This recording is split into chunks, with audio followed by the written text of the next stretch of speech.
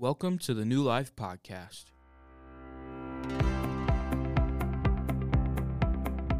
We are a church in Massillon, Ohio, and our goal is to let everyone know that God can give them new life. So whether you are local to our area or you are just tuning in for some encouragement today, I pray that this episode will bless and propel you forward to live that life that God has called you to live.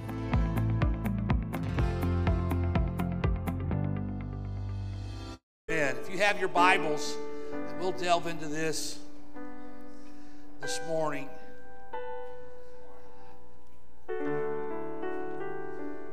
Mark, the 11th chapter. Mark chapter number 11.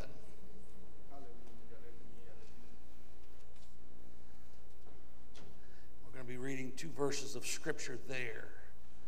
Mark chapter 11. Starting with verse number 12. Mark chapter 11. Amen. If you're there, say amen. Amen. Now on the morrow when they were come from Bethany, he was hungry. And seeing a fig tree afar off having leaves, he came, if happily he might find another thing thereon. When he came to it, he found nothing but leaves, for the time of figs was not yet. And Jesus answered and said unto it, No man eat fruit of thee hereafter forever. And his disciples heard of it. Nothing worse than being hungry for something, going to the cabinet to pull it out, and somebody else had ate all of it and didn't replace it or tell anybody. I already have the jelly on the bread, no peanut butter in the house. Jesus went to the tree expecting to find something. There was nothing there. So tonight I want to talk to us about what God judges us on. God judges a church that's barren. So God judges a barren church. Amen? Lord, help us tonight. Help us, Lord God, to learn. Help us, Lord God, to absorb. Help us, Lord God, to take what you have given us and go forth. In Jesus' name, amen, amen, amen. Do you love the Lord? Amen. Go ahead and give God some praise. That's all right. Amen. God is good. You may be seated. Amen. God is good. The story of Jesus cursing the fig tree can be found also in the book of Matthew. He writes about this. The fig tree is a fruit-producing plant. We call it a fig tree, but it can also be a tall tree, or it could also be a low-spreading type of shrub. The size of the tree depends upon where its location is and the type of soil that it has found itself planted in. And the fruit of the tree is one of the favorite kinds of food that you'll find in the Middle East. It's a delicacy there. And they take the fig and they dry it out, and it is considerable food there. They consume it quite a bit, and it is also, in some, an article of commerce. The failure of the fig tree that we see here is a national calamity. Their productiveness was a token of peace and divine favor. And the blooms of the fig tree also appear before the leaves in the spring. And when Jesus saw the leaves on a fig tree, he expected fruit. There were usually in a fig tree 2 crops of figs a year. Now let me just put this in understanding that us in Stark County, Ohio, would understand. If you see a building the shape of an ice cream cone, and a little twisty on the top, and you pull up there and they don't have ice cream, that's not good. If you pull into a McDonald's and wanting a Shamrock Shake, and the ice cream machine is still broken from 30 years ago, you got issues. Jesus pulls up. He's hungry. He's wanting some sustenance. And he sees the twisty tree of the Middle East, the fig tree. And he comes to the tree and sees the leaves there, which should have produced fruit, but it was barren. The leaves would tell anybody that was used to fig trees that because you see leaves, you should see fruit. The promise of the leaves showed from a distance that there was fruit there. But when he got to the tree, the leaves were there, but the fulfilled promise of the fruit was nowhere to be found. In reality, the reason he cursed the fruit tree is because it was a hypocrite. You showed all the signs of fruit, but you don't produce nothing. You have all the appearance of being one that produces fruit, but you don't have any. And when the young leaves are nearly appearing on a fig tree in April, every fig tree which is going to bear fruit at all will have some what they call immature figs upon it. Even though the time of figs was not yet, the immature figs is not only eaten today, but it's sure evidence, even if it falls, that the tree is not barren. Even young immature figs, not fully developed, not fully there, just the young ones, still was something that would prove that the tree was not barren. It still was producing some type of fruit. There are some things that we find in the Word of God that we must come to the realization of. God's attitude is for His church to grow. God expects His church to grow. Many churches appear to be growing, but they're not. It's hypocritical.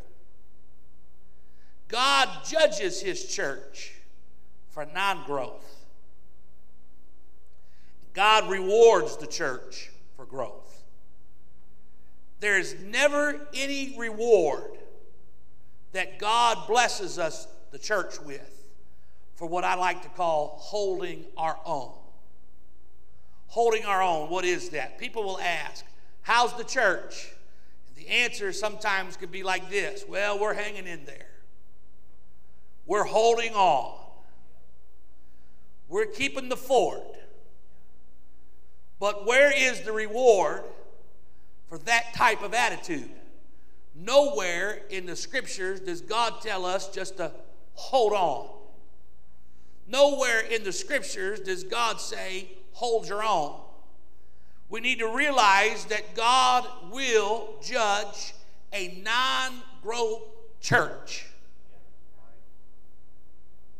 In Mark 11, Jesus was coming from Bethany and wanted some fruit, and there was no fruit to be found on that tree. This is the only miracle of destruction in the life of Jesus that we could find in the scriptures. The tree withered away at the word of God.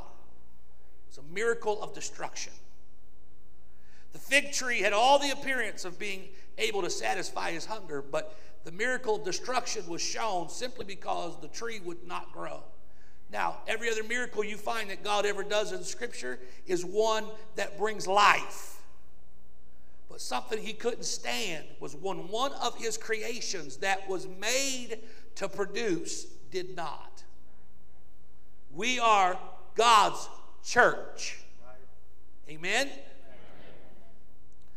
God's church was produced to produce fruit. We are the production. We are the produce. We are what was born of the church. And when that church stops its mandate and stops its declaration and stops its purpose and decides, let's just hold on. let's just stay status quo. Let's not do anything that could change anything because we got a good thing going. We become a hypocritical church, for the church was birthed to grow.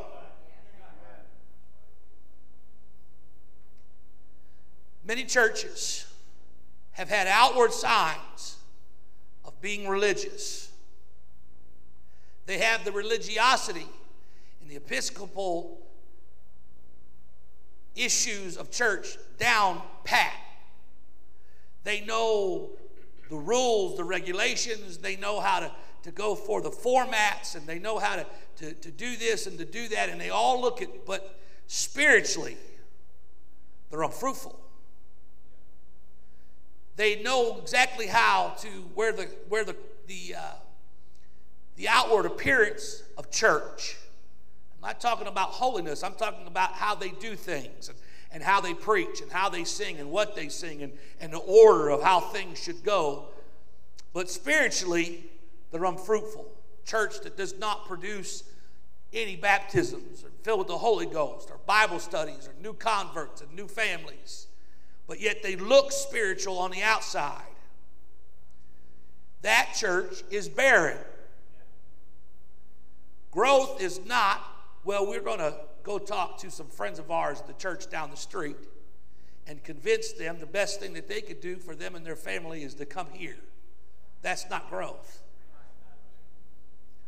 Growth is when a church is spiritually active, prayerful, fasting, reading the scriptures, living what they read and pray on a daily basis. That is what the church should be. We can be alive and seem like it, but we have all the leaves, but the fruit is not there. It should not be uncommon for a church that is growing and alive to see miracles, have signs, wonders. That's why I like it when we pray this prayer to offering, and I like it when people call up and say, Pastor, you would not believe what God did this time. I love that.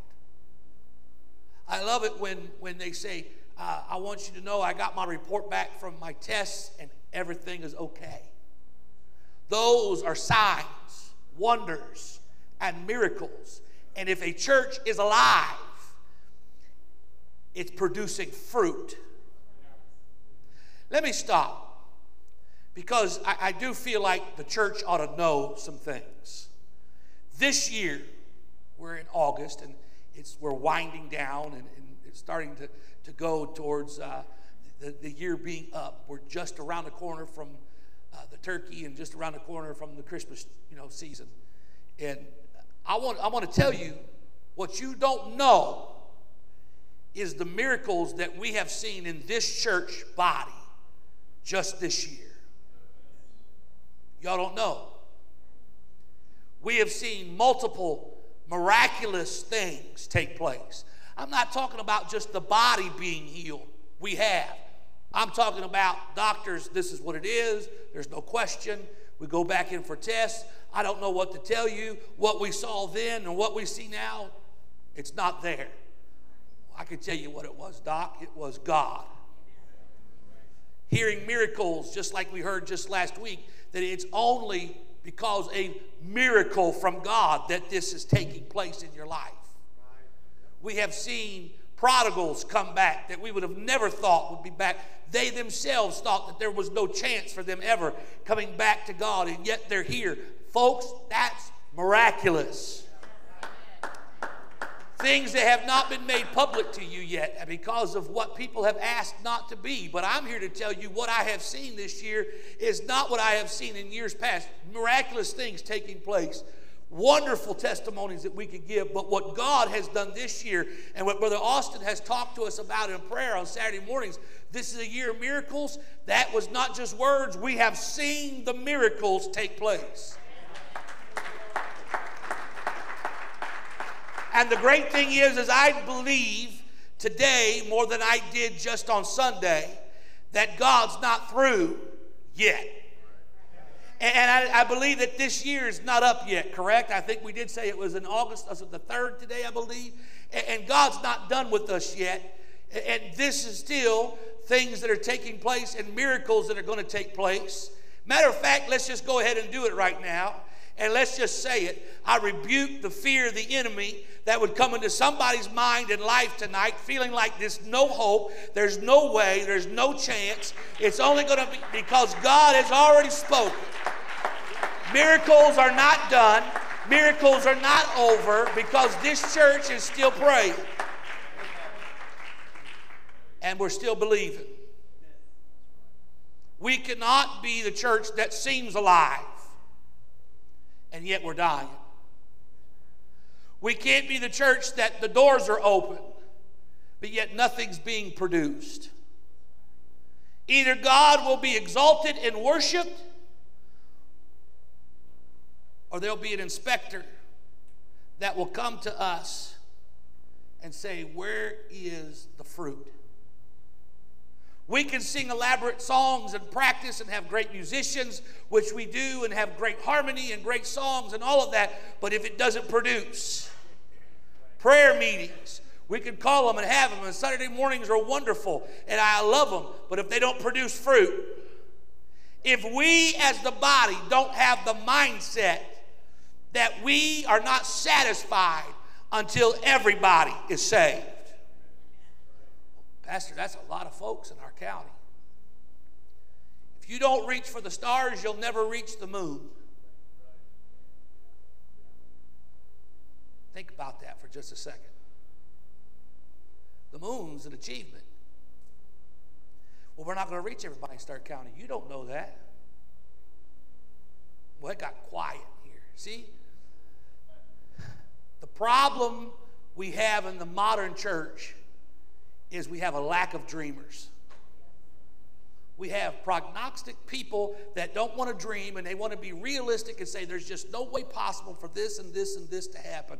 And I'm here to tell you today, stop it. You reach for the stars. If you make it to the moon, you've done something that only a few people have done. You don't stop simply because you failed. The fruit must be produced in a church that's alive. This fruit must be interpreted as people. He doesn't want us to be a church with leaves fluttering in the wind, busy, looking good. Some maintenance type of ministry. We're just trying to do what we can. Pastor, just marry and bury. That's all we're asking you to do. That's not what he said. Jesus said in Luke, in another story about a fig tree where the landlord came in and said, this tree hasn't produced any fruit in a long time. Why let it exist? Cut it down. I don't want to be part of a church that says we are just going to minister and marry, bury, and then let's go. That's why we are getting up, preaching, talking, exhorting, praying, believing that we don't come satisfied with where we're at now. But we want to go forth and produce fruit. That's why we pray for our prodigals. That's why we pray for our unsaved family. That's why we reach out to them, live our Christian life in front of them, whether we're at work or whether we're in the neighborhood, whether we're at the grocery store or the restaurant, whether we're at soccer practice with the kids, no matter where we're at, we must show Christian behavior because Christian behavior produces fruit. Nobody wants to be a part of a sour church.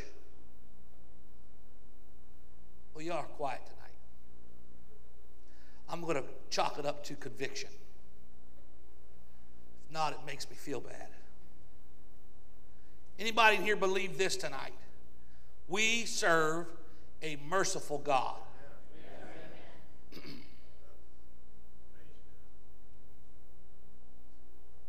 How many would believe that he could be at our church today and say, why are you all allowing this to exist? it's not producing. Not calling us, I'm just saying. Please wait, don't cut it down. Give us another chance. I don't want God to ever show up at New Life and for him to say, what are you producing? We can praise, we can worship, we can shout, we can get excited, we can fellowship like no other. But where must ask ourselves constantly is the fruit. Well, Pastor, what are you doing? I'm doing the same as you. It's not the job of the shepherd alone to produce. The shepherd and the flock must be fruitful. I don't put it all off on you, and you can't put it all off on me. We are in this together because we are New Life. We are. It's not my church. It's not your people. It's not your church house. It's our church. And we've got to be mindful all the time. Are we producing fruit? In leadership, in our times when we schedule and we do events and we get together, the thing that we always stress is, will this produce fruit? If it doesn't bring us a place where we have an opportunity to make a difference in the community around us, then why put the effort in?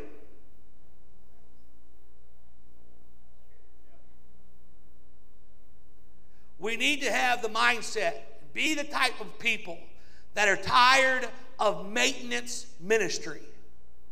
Don't preach messages like that to us, Pastor. Don't talk about that kind of stuff. Don't rile us up. Don't get us, that kind of, just come in and just make us all feel good. And, maybe watch a little Joel Osteen a little bit, preacher, and maybe, smile a little bit more and just talk about how blessed you are. Don't get us riled up. Just maintain what we got going and chill. We need church folks that are willing to dig. To dig. Nobody likes to dig ditches. You ask a plumber what the worst job is, and it's not what you think it would be. It's when he has to dig. Dig in the dirt that's unforgiving. The dirt doesn't want to just give itself up. That's why you got to put your foot down on a shovel. That's why you got to pry it up sometimes. Sometimes the shovel's not enough. You have to get a pickaxe or a big rod to get down there and to pull up the rocks and different things. It doesn't want to just come on its own. The dirt's not laying there on its back going, hey, here I am, dig me up. It takes effort. It takes effort. And we need people that in the church that'll say, and I don't just mean people, I mean all of us, that'll say, maintaining is not enough for me. Let me have my shovel. Let me have my rake. Let me dig. For you can't produce anything unless you dig. You can't just get seeds and just, lay them on the concrete and say, grow. You can't just take seeds and throw them on the ground and say, grow. I got this bright idea in my ignorance that I was going to go hunting in this little place in the woods where we were at. I was going to get this stuff called throw and grow and didn't read the instructions. Just all I saw on it was just throw it down and it'll grow. And my dad goes, Keith, that ain't going to do nothing. Dad, don't tell me what to do. Because I heard the man say, throw it and it'll grow. So I paid $12.99 for this little bag of stuff and go out there and I'm like, I'm going to get the big buck. I'm going to get the big buck. And I'm throwing that stuff out there and I'm watching. Not a single thing grew. Then when you read the instructions, make sure you rake the ground up real good. Pull the weeds. Get the rocks out. Have good soil. Nobody wants to do all that. I want to throw and grow. Who's got time to work when I want to hunt? We got people in church that say, hey, I want to just come and sit on a pew and just maintain me.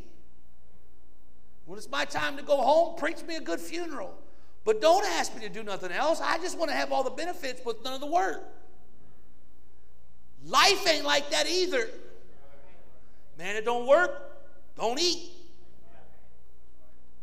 For us to have fruit produced in a church, we've got to have time to work and have people that are willing to do the work. And may I say, we need to have preaching that convicts us to do work. If not, then we just become a maintenance church, and we just, we'll just be here and just preach you a good funeral and just wait till the last one dies and then everything goes under. And that's not what we're here for. We're here to be about our daddy's business. And daddy's business should be good, because statistics tell us that 10% of our community goes to church faithfully. 10%. That means 90% of our community is unchurched. Now, if everybody that said they were a member of New Life Tabernacle would ever show up on one Sunday, I'd faint. People don't know a pastor, and they'll be like, where do you go to church? I go to church at New Life Tabernacle over in Massillon, 12th. Oh, I know that church. I've been going there for a long time with my grandmama. She's been dead for 30 years. I know, but that's when I go to church. That's where I go. I ain't been there for 30 years, but that's my church. You're laughing because y'all know people just the same way. They ain't darkened the house of the church here for years, but this is still their church, and I'm thankful for that. 90%. So basically, you could close your eyes and point to somebody in the grocery store, and they don't faithfully go to church every week. The fields are white, and they're ready. The difference is that we have to put the work in. What does God say? God says He brings the growth, but we've got to put in the work. We have to do the things that's necessary for God to bring the growth. But if we're not willing to do the work, digging and fertilizing, then what do we expect God to do? It would be easy to say stuff like, well, Lord, this is your church, and be done with it. I'll just sit down here and have faith and put up my hands and lightly close my eyes and tilt my head just slightly up towards heaven and just say, God, build your church. Looking out the other eye, waiting for the people just to walk in the door. But our attitude cannot be that. That is an attitude of failure. God wants His church to grow, but He told us to go out and dig. When you dig, you find things. Little neighbor boy has one of those little things that you, metal detectors. And he's just, 9 years old. He's just bound and determined to find gold in the backyard. I'm just praying that if he finds it, it's over the property line on my side. At least some of it. But you can't find it if you're not looking. You can't find lost souls if you're not willing to go out and live your life and testify and look for it. We have to dig. We might have to dig through a lot of no's and a lot of rejections and a lot of bad attitudes, but you continue to dig and you continue to look and you continue to seek and you do what you have to do and what you need to do to have an opportunity to win somebody. But if you're not playing the game, you're not winning. Our attitude should be, let me dig around. Let me see if I can produce some fruit. We got to work. Got to. We have to. Because the alternative of us not teaching Bible studies and not reaching people and not carrying this wonderful gospel outside of these walls is not good. The alternative to growing is dying. The alternative to producing fruit is being cut off. Newsflash, people are lost. They're dying. And they're going to a sinner's hell. The only thing that stands between burning in darkness, torment forever, is a church that's willing to do something about it. We as a church have to accept our part of the responsibility. Jesus gives the increase, but we have to accept our part of the responsibility for carrying the message of Christ to the people outside of our four walls. We are the church. We are the church. We must reach. I made it a point that when I find somebody, a friend, or make an acquaintance, or they find out that I'm a minister, that I invite them to church. And I walk away before they can give me an answer. Hey, I'd love for you to be at church with us. Church starts at 11 o'clock on Sundays. You can come for 10 o'clock for kids' church if you want to bring your kids, but, family service starts at 11. You ought to come and be a part of that. We can come see us sometime. I'll be there this Sunday. Okay, have a great day. Well, aren't you going to find out if they're going to come or not? I've made the invitation. And then it gets to the point where you invite so many times. If you don't invite, they get offended. I've been told, what? You don't love me no more? You don't care for me no more? You just want me to go to hell? Have you seen fruit from that yet? I have. You pester somebody long enough, they'll come. And nobody even caught that. You didn't laugh or nothing. But it's true. You pester somebody long enough, they'll give it a shot. Sometimes all it takes is one service. Just one. Well, maybe they don't care for me no more. Maybe they don't love me. I just tell them like this. If I didn't care and love, I wouldn't invite you, knowing you're going to tell me no.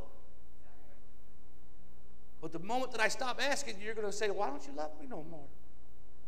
I care for you enough, even in the midst of rejection, to ask, to invite, to compel. The problem is we see ourselves as the church. And that's a problem, and it's not a problem. The problem is we take the four walls of this building with us when we leave. And we keep the four walls of this church as our bubble. And understanding is that the revival that we need and desire and is biblical is not found in the four walls. And when you leave this place, you take the message with you, but leave the walls here. And when you step out of this place and you pull out of the driveway and you either go, one way on 12th Street, one way on 12th Street, or you go north, south on Genoa, you have stepped out of the four walls and now you are in the field. And as Bishop has preached so mightily in the past, there's a treasure that's found in the field. But you can't find it if you're not willing to plow. And you can't find it if you're not willing to dig. You can't find it if you're not willing to work. We've got to go into the community with the gospel of Jesus Christ if we're going to win sinners from the grip of hell. You see, hell is making plans for you to be lazy and fail. The blueprints right now are being drawn up for distractions that you have from doing what we should be doing once that we are saved. They're making blueprints. They're making plans. They're getting to their planning sessions and saying, we've got to do this and we've got to do that and we've got to expand here and we've got to move this place here, move that torture pit and move this place and and expand, because they're expanding their walls to grow with people that they believe are never going to have a chance to hear the gospel of Jesus Christ. And what we have to do is smash those dreams and aspirations. Telling somebody, you don't have to be that way. That there is hope beyond this world.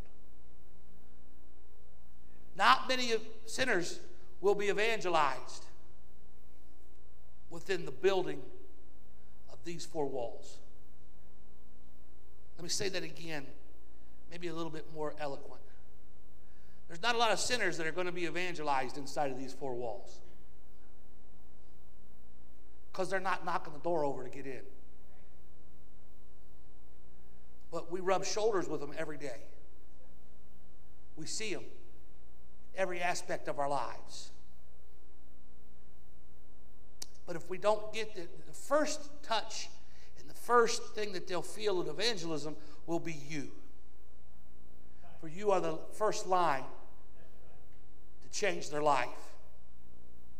It's time for the church to begin to build bridges. Bridges of outreach, not walls of isolation. Bridges that reach out to people in our communities and in our counties to make a difference. This is not a place for a social club, for all of us just to get together and time out. My mind is odd and weird and works. I preface this by saying it works in weird ways. And I asked the Lord one time, am I here because I don't have friends outside of here? Or maybe we're socially awkward, and because we made connections with somebody that came here, we came here, and now we're friends here because we really just don't have connections outside of here. Or we've come to the church and we're really not into it, but we stay here because the friendships are safe. Am I that odd? Am I that different? Am I just that much on the pecking order of society that it's easier for me to make connections in church than it is outside, and so church has become comfortable for that? No. Your answer, I believe, every person in here, is you're here because of your love first and foremost for God. Take away all fellowship, and you should still want to be here because of your love for God. Friends, they come, they go, they move, they stay, they pass away, whatever it might be. But the mainstay is that we want to be here producing fruit. I have a love for God, and because I have a love for God, I have a drawing and a pushing that pushes me to go out and to preach the gospel of Jesus Christ. It's one thing to preach it within the four walls, but again, we're not knocking down sinners in the four walls. It's a whole lot easier if all of us are digging instead of just one of us on a Sunday.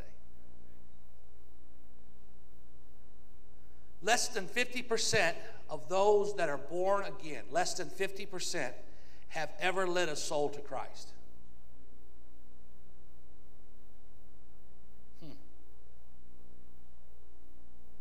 90%. You realize that 90% of unsaved people will never enter a church except for just a few things. They'll enter a church for a funeral, for a wedding, for Easter, or for Christmas. Some, even when they die, won't enter a church. This means that the gospel must be lived before them and taken to them as individuals.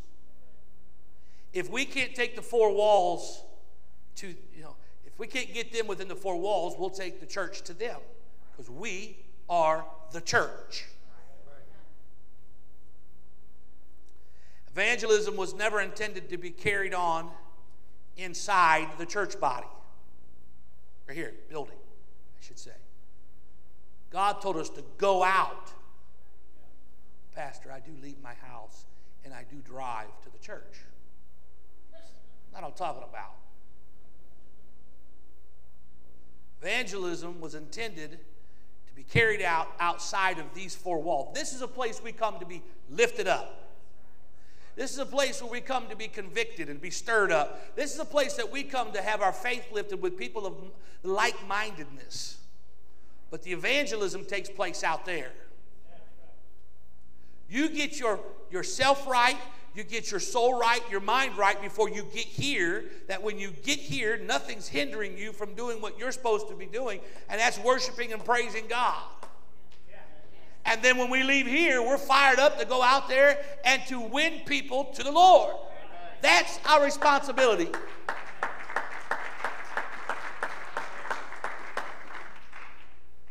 Listen, with things being said, we have on a Sunday. Churches everywhere around here. Matter of fact, I have been in other places in the South, in the sticks of Louisiana, swamps.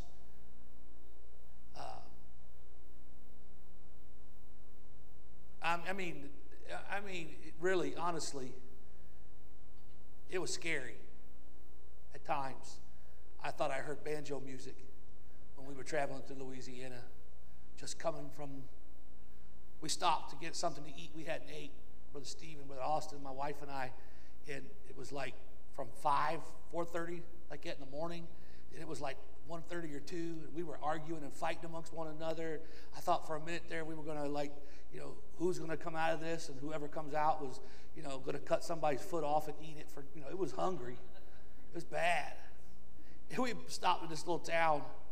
A buddy of mine's picking him up, and we were following him, and we were like, man, can you get us something to eat? Well, we don't have nothing in this place to eat. Now, granted, they had 3 churches, 2 that you could see one another, that ran about 800 to 900 people each. And then a church just a mile and a half down the road that ran about the same amount, if not a little more, sticks. And the only place that they had in the whole area to find something to eat was at a gas station. I still shed a tear about that. But I've seen places like that have more churches than I've ever seen before. And we think we have a lot. It's nothing like that down there. And still there'll be people that will regularly worship in beautiful sanctuaries in this county every week. Gorgeous sanctuaries, beautiful places, with little or no concern for those that are dying in their own self.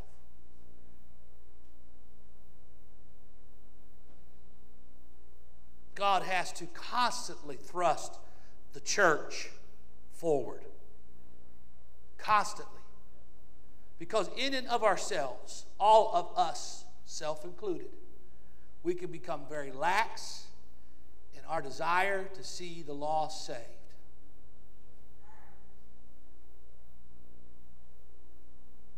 If we are men and women who are honestly, truly filled with the Holy Ghost, then we have no excuse to have a fervency to carry the gospel outside of the walls. If you don't have a fervency to carry the gospel outside of this place, then I want you to stop and ask, what else is in my soul besides the Holy Ghost? The challenge of the church, and this is the reason why God is constantly pushing us forward, is to maintain the status. Not just to say, listen, I'm happy with my group of friends, and I'm happy, and don't bring stinky people in the church. And man, them are odd folks, and but so were you when you first got here. And we prayed, and you grew out of it, mostly. You got your times. Somebody's odd to somebody. You know what's odd to me? Anime. Not anime. I'm talking about the Japanese art, anime. It's weird. I don't understand it. It's odd. People now I'm going to step on some toes tonight, but honestly, let me just preface by saying this. If you are into it, I'm sorry, but I'm pastor, and I'm going to give you my opinion that I feel spiritually. It's demonic stuff. People who get into it get very dark, very odd, and very weird. And they usually smell really bad, like cat pee. I'm just being straight up. You're laughing because you all know it's true. We were at a youth function years ago when I was still in the youth. That tells you how long ago.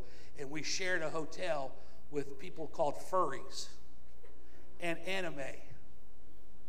So we had people walk around like they were Dragon Ball Z and Comic-Con. It was the beginnings of all that. That stuff is weird. demons and witches and third eyes that shoot out lightning bolts. And I'm all about fantasy stuff, but that's a little bit out there. So what are we going to do when a whole group of people come walking through the church that are all into anime and they stink like cat pee? Are we going to tell them, no, this is not the church for you?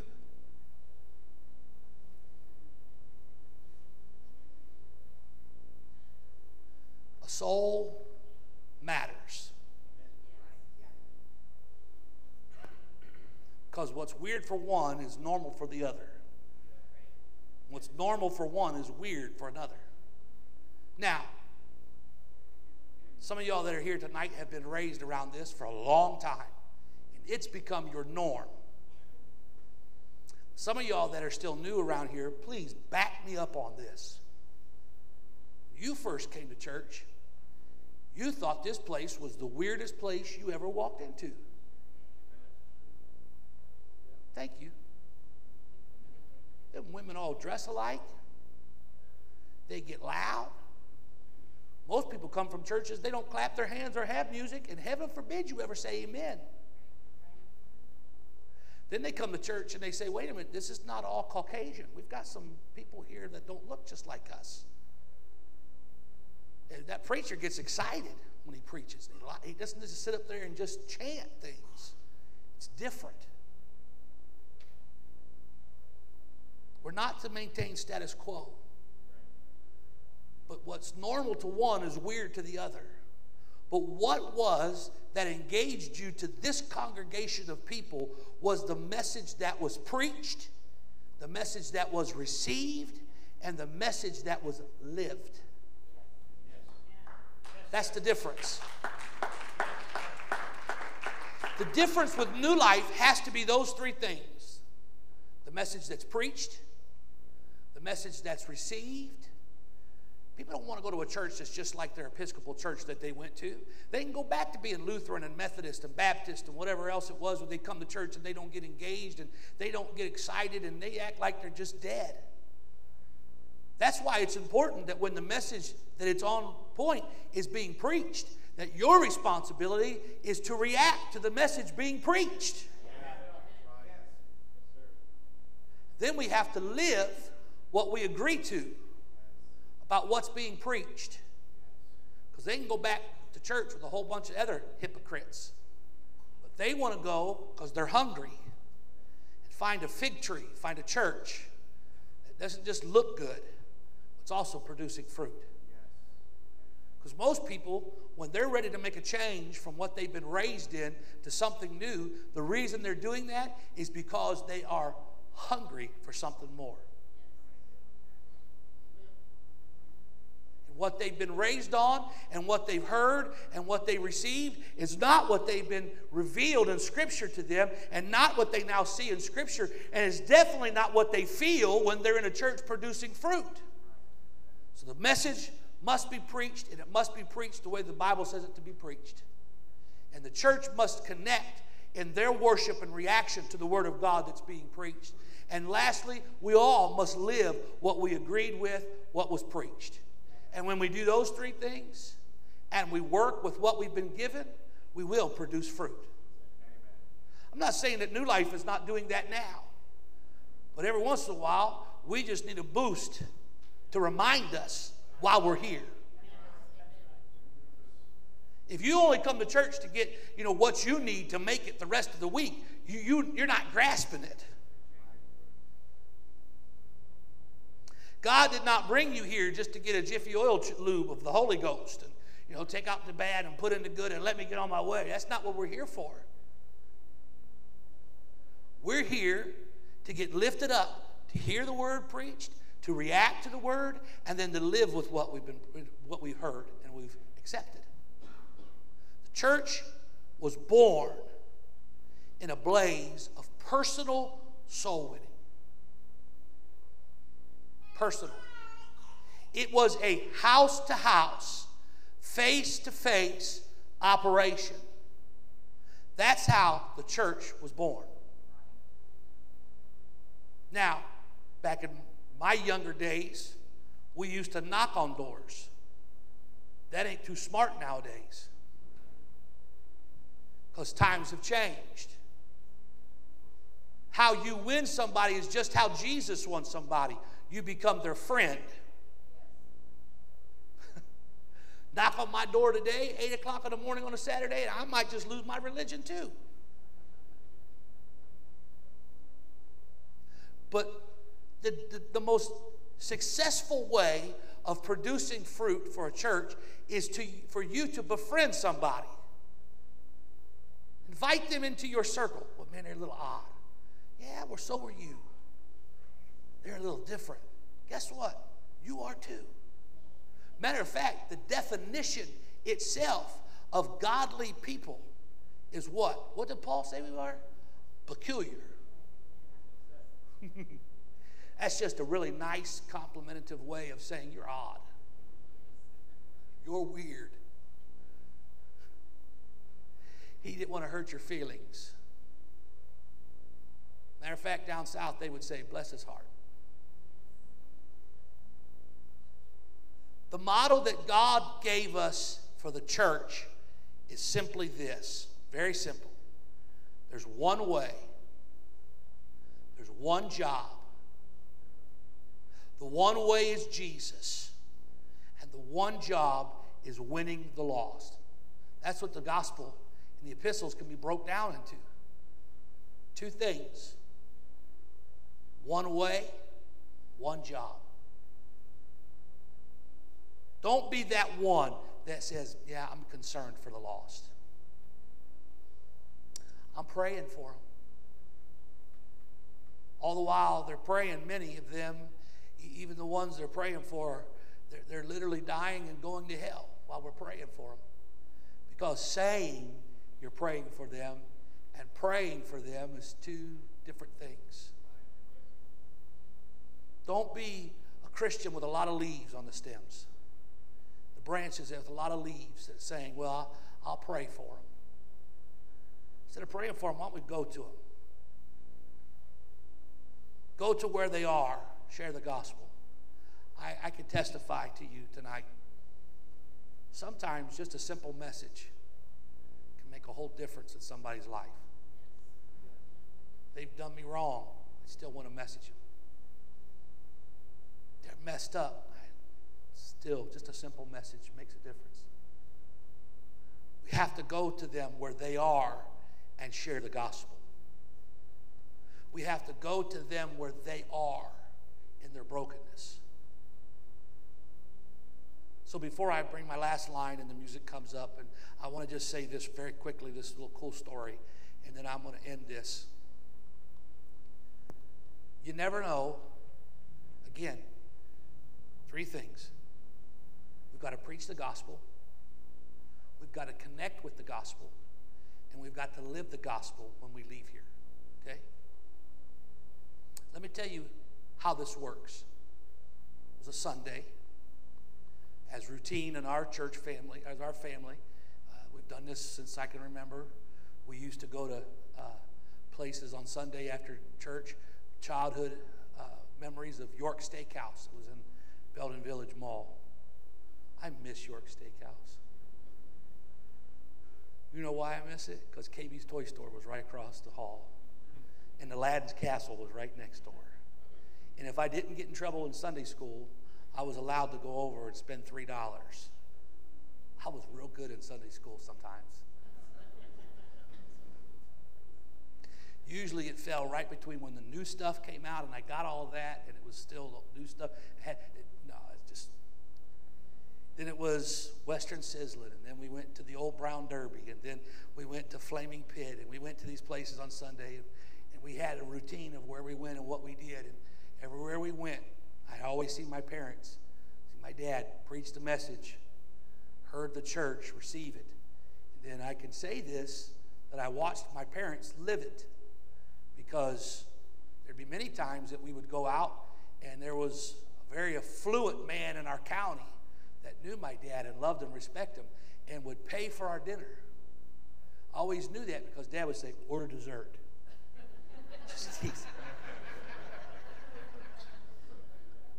But we made friends with people throughout the years because Dad practiced and taught us to hear the word, receive the word, but live the word. And so we try to be those things wherever we went. I'm sitting in El Campesinos, which became one of our places for a long time that we went on Sundays. I talked to the manager, and I act like I just know these guys for all their lives. And we joke and cut up and kid, and people must think that I'm part Mexican or something. I have no idea, but they got waiters in there. They come up and they show their muscles and say, Steelers, talk about baseball or talk about their family. But I get a tap on my shoulder one day. He said, can I talk to you? And I thought for sure one of y'all didn't pay your bill. That was there. Because the word came to me that, I know who your church folks are. Our waiters and waitresses all think that they're very kind and nice. We like you guys. Compliment. Can I talk to you afterwards? And the first thing in my mind is, what one of those knucklehead kids did not pay for their meal, dined and dashed. I'm stuck paying it. So I leave the table, and he pulls me over to the side, and I listen. We have talked. As we're cashing out, talked when we come in. I get, just being silly with him. And he goes, you're still a pastor, right? I said, yeah. He goes, my girlfriend's coming in from Mexico. We're going to get married. And would you be so kind as to marry us? And my first thing is, I don't know who you are. And then I remember, my dad took a fly on somebody one time, and a couple by the name of Jim and Julie, and married them, but he made them to come to church service. I said, I tell you what, I didn't know if she was legal, illegal. I had no clue. I said, I tell you what, you come to church with me twice, and you let me do one Bible study and some marriage counseling. 3 different sessions, 2 church services. I said, it's free. If not, I charge $675. So I tell people. Sooner or later, somebody's going to say, I don't want to go to church. I don't want a Bible study. I don't want none of that stuff. Here's $675. I'm going to be like, let's go. Still, nobody's took me up on the offer. It was just a few weeks later that in my office, when we were back here, that Elias and Ishel walked into the office. Started a friendship. She didn't know anybody in the area. She didn't speak English very well. My wife knew just enough Spanish to communicate. They became very close friends, and before we knew it, her and Maria started coming to church all the time. She got baptized, filled with the Holy Ghost. The kids got baptized. He got baptized. They're still in church today in Seattle because somebody preached the gospel, reacted to the gospel, and lived the gospel, and took the gospel outside. I'll still leave places like that, and when I walk out, I'll say, in Jesus' name, I'm winning that guy. Yeah. My brother and my dad and I were in Campesinos one time, and I'm trying to win the new manager. I'm trying to win him now to the Lord. He doesn't even know that he's already won. He has no clue. I already got my teeth sunk in there. And he says, he's the dad, right? I said, yeah, he's the father. And he said, this is his son, right? Talking to my brother Chad. He said, yeah. He said, so the Father and the Son, that's right. I'm the Holy Ghost. He still laughs about that all the time. He said, how's the Holy Ghost? He's doing fine. Another Sunday, we're out to eat, and Kara had laid her food, her leftovers, on top of their little pop machine that they had in the lobby. Somebody came by, and we were getting ready to leave, and we would have already left if it hadn't been for somebody who didn't know it was up there, or somebody else's. Kara went to reach into the cooler, and all the food fell off, right? All the food fell off all over her. And so we were held up to leave. As we're cleaning up all this food, and we're all embarrassed and all upset and everything. And here walks out a friend I hadn't seen in a long, long, long time. I didn't even recognize her at first. She recognized me. Hey, Keith. Shelly. Wow. And there was a mother and a son that was with them that were hungry. They were looking for a church. And we preached the message. We reacted to the message. And we lived it. And they're sitting on pews right here today. Simply because we like Mexican food. No. It's because they were hungry. And they saw something. We got to go there. And what a blessing it is that they're here with us today. We love Jenny and Solomon so very much.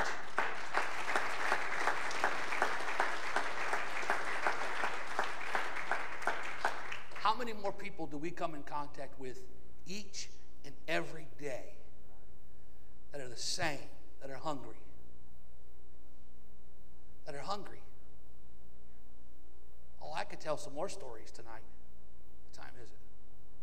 Y'all are going to sit here and you're going to be here and going to talk to one another for the next 35 minutes. I'm okay. 5 more minutes. Somebody come up because I got to be done. I'm going to tell on you. He knows who I'm going to talk about. Hunter, Megan. Hunter came to the church. His family, big business in the area, sewer and drain. We had a clog. I called up Holderbaum, said, I need somebody. Hunter comes out. Or Hunter's trying to do work at the church. And me and my, sometimes I could just not understand social cues, I guess. He's working and I'm over top of him talking. Just kept on talking. And Hunter's a very quiet kind of guy. And he's there and he's trying to fix this thing and it's bad. And he's trying to get away from this crazy guy. And I just keep talking. But something clicked. And so we'd see each other out and about.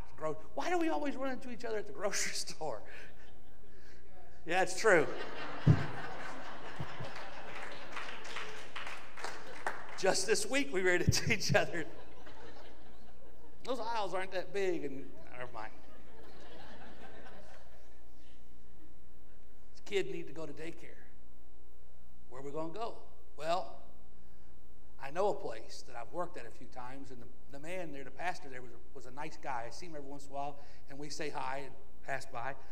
And long story short, they brought their daughter, and then she started working for us, all because somebody preached the gospel, reacted to the gospel, and lived the gospel.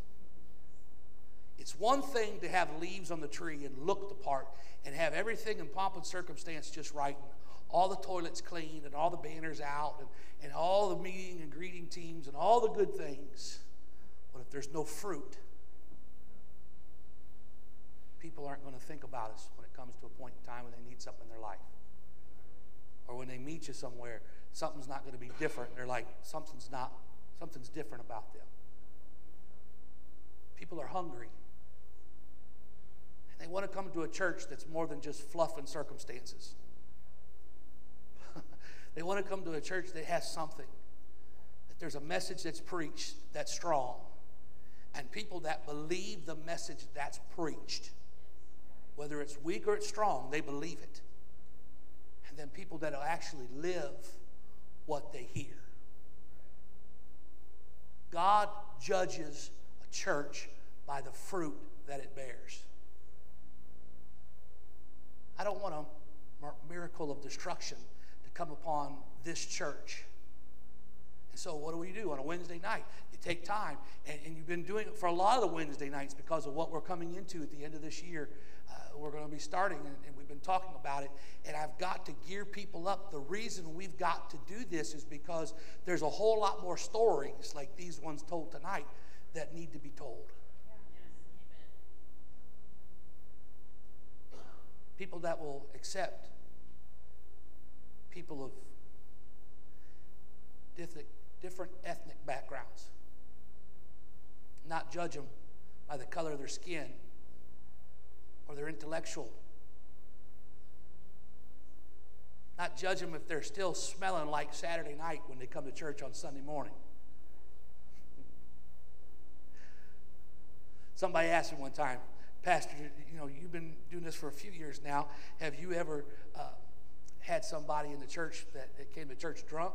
I said, once or a lot of times? A lot of times you go to shake somebody's hand who's new, and we just took communion again, didn't we? People that come in with their heads aren't straight. They're a mess. People that come in that might just be normal. But the bottom line is when all of the facade is taken away, and you rip all the facade of self out of the way and you get to the core, everybody's the same. Rich, poor, tall, short, big fellers, little fellers. Drug addicts, alcoholics, good folks, bad folks. Doesn't make a difference when you rip it all away. The color, the ethnic background, it all is the same. There's a soul. It's in the middle of all of that. And that's what matters. And if we're not producing a harvest of those, and God comes and he's hungry, and we say, Lord, here, I want to see God say, well done, because you've done something with your life. So church, God will judge us by the fruit that we bear. What kind of church do we want to be? I'm not pointing fingers and telling stories tonight, but I'm telling you right now, there's folks that are in this pew because where they were before was not producing fruit. That's why they're here now. They might have been somewhere that was preaching the word. It might have been somewhere where they were receiving the word, but they weren't living it. Or maybe they were receiving it and living it, but the preacher wasn't preaching the word. One of those three things wasn't being done. We cannot be rejected by God by looking the part of the fig tree. Everything on the outside being right. They really are not producing fruit. So if there's anybody here tonight that would say to me, Pastor, I'm going to do an introspective look upon myself and see, am I being fruitful? Church growth is not a one-on-one, it's a multiplication thing. Nowhere in Scripture was it just a one-time addition, but it was a multiplication. One winning one, who won one, who won one, who won one, or two, or three, or four, and it begins to multiply. That's church growth. So what are we doing personally and as a group to making sure that when God comes to see, hear, and he's hungry, that we are producing fruit? If that means something to you tonight, why don't you stand to your feet with me?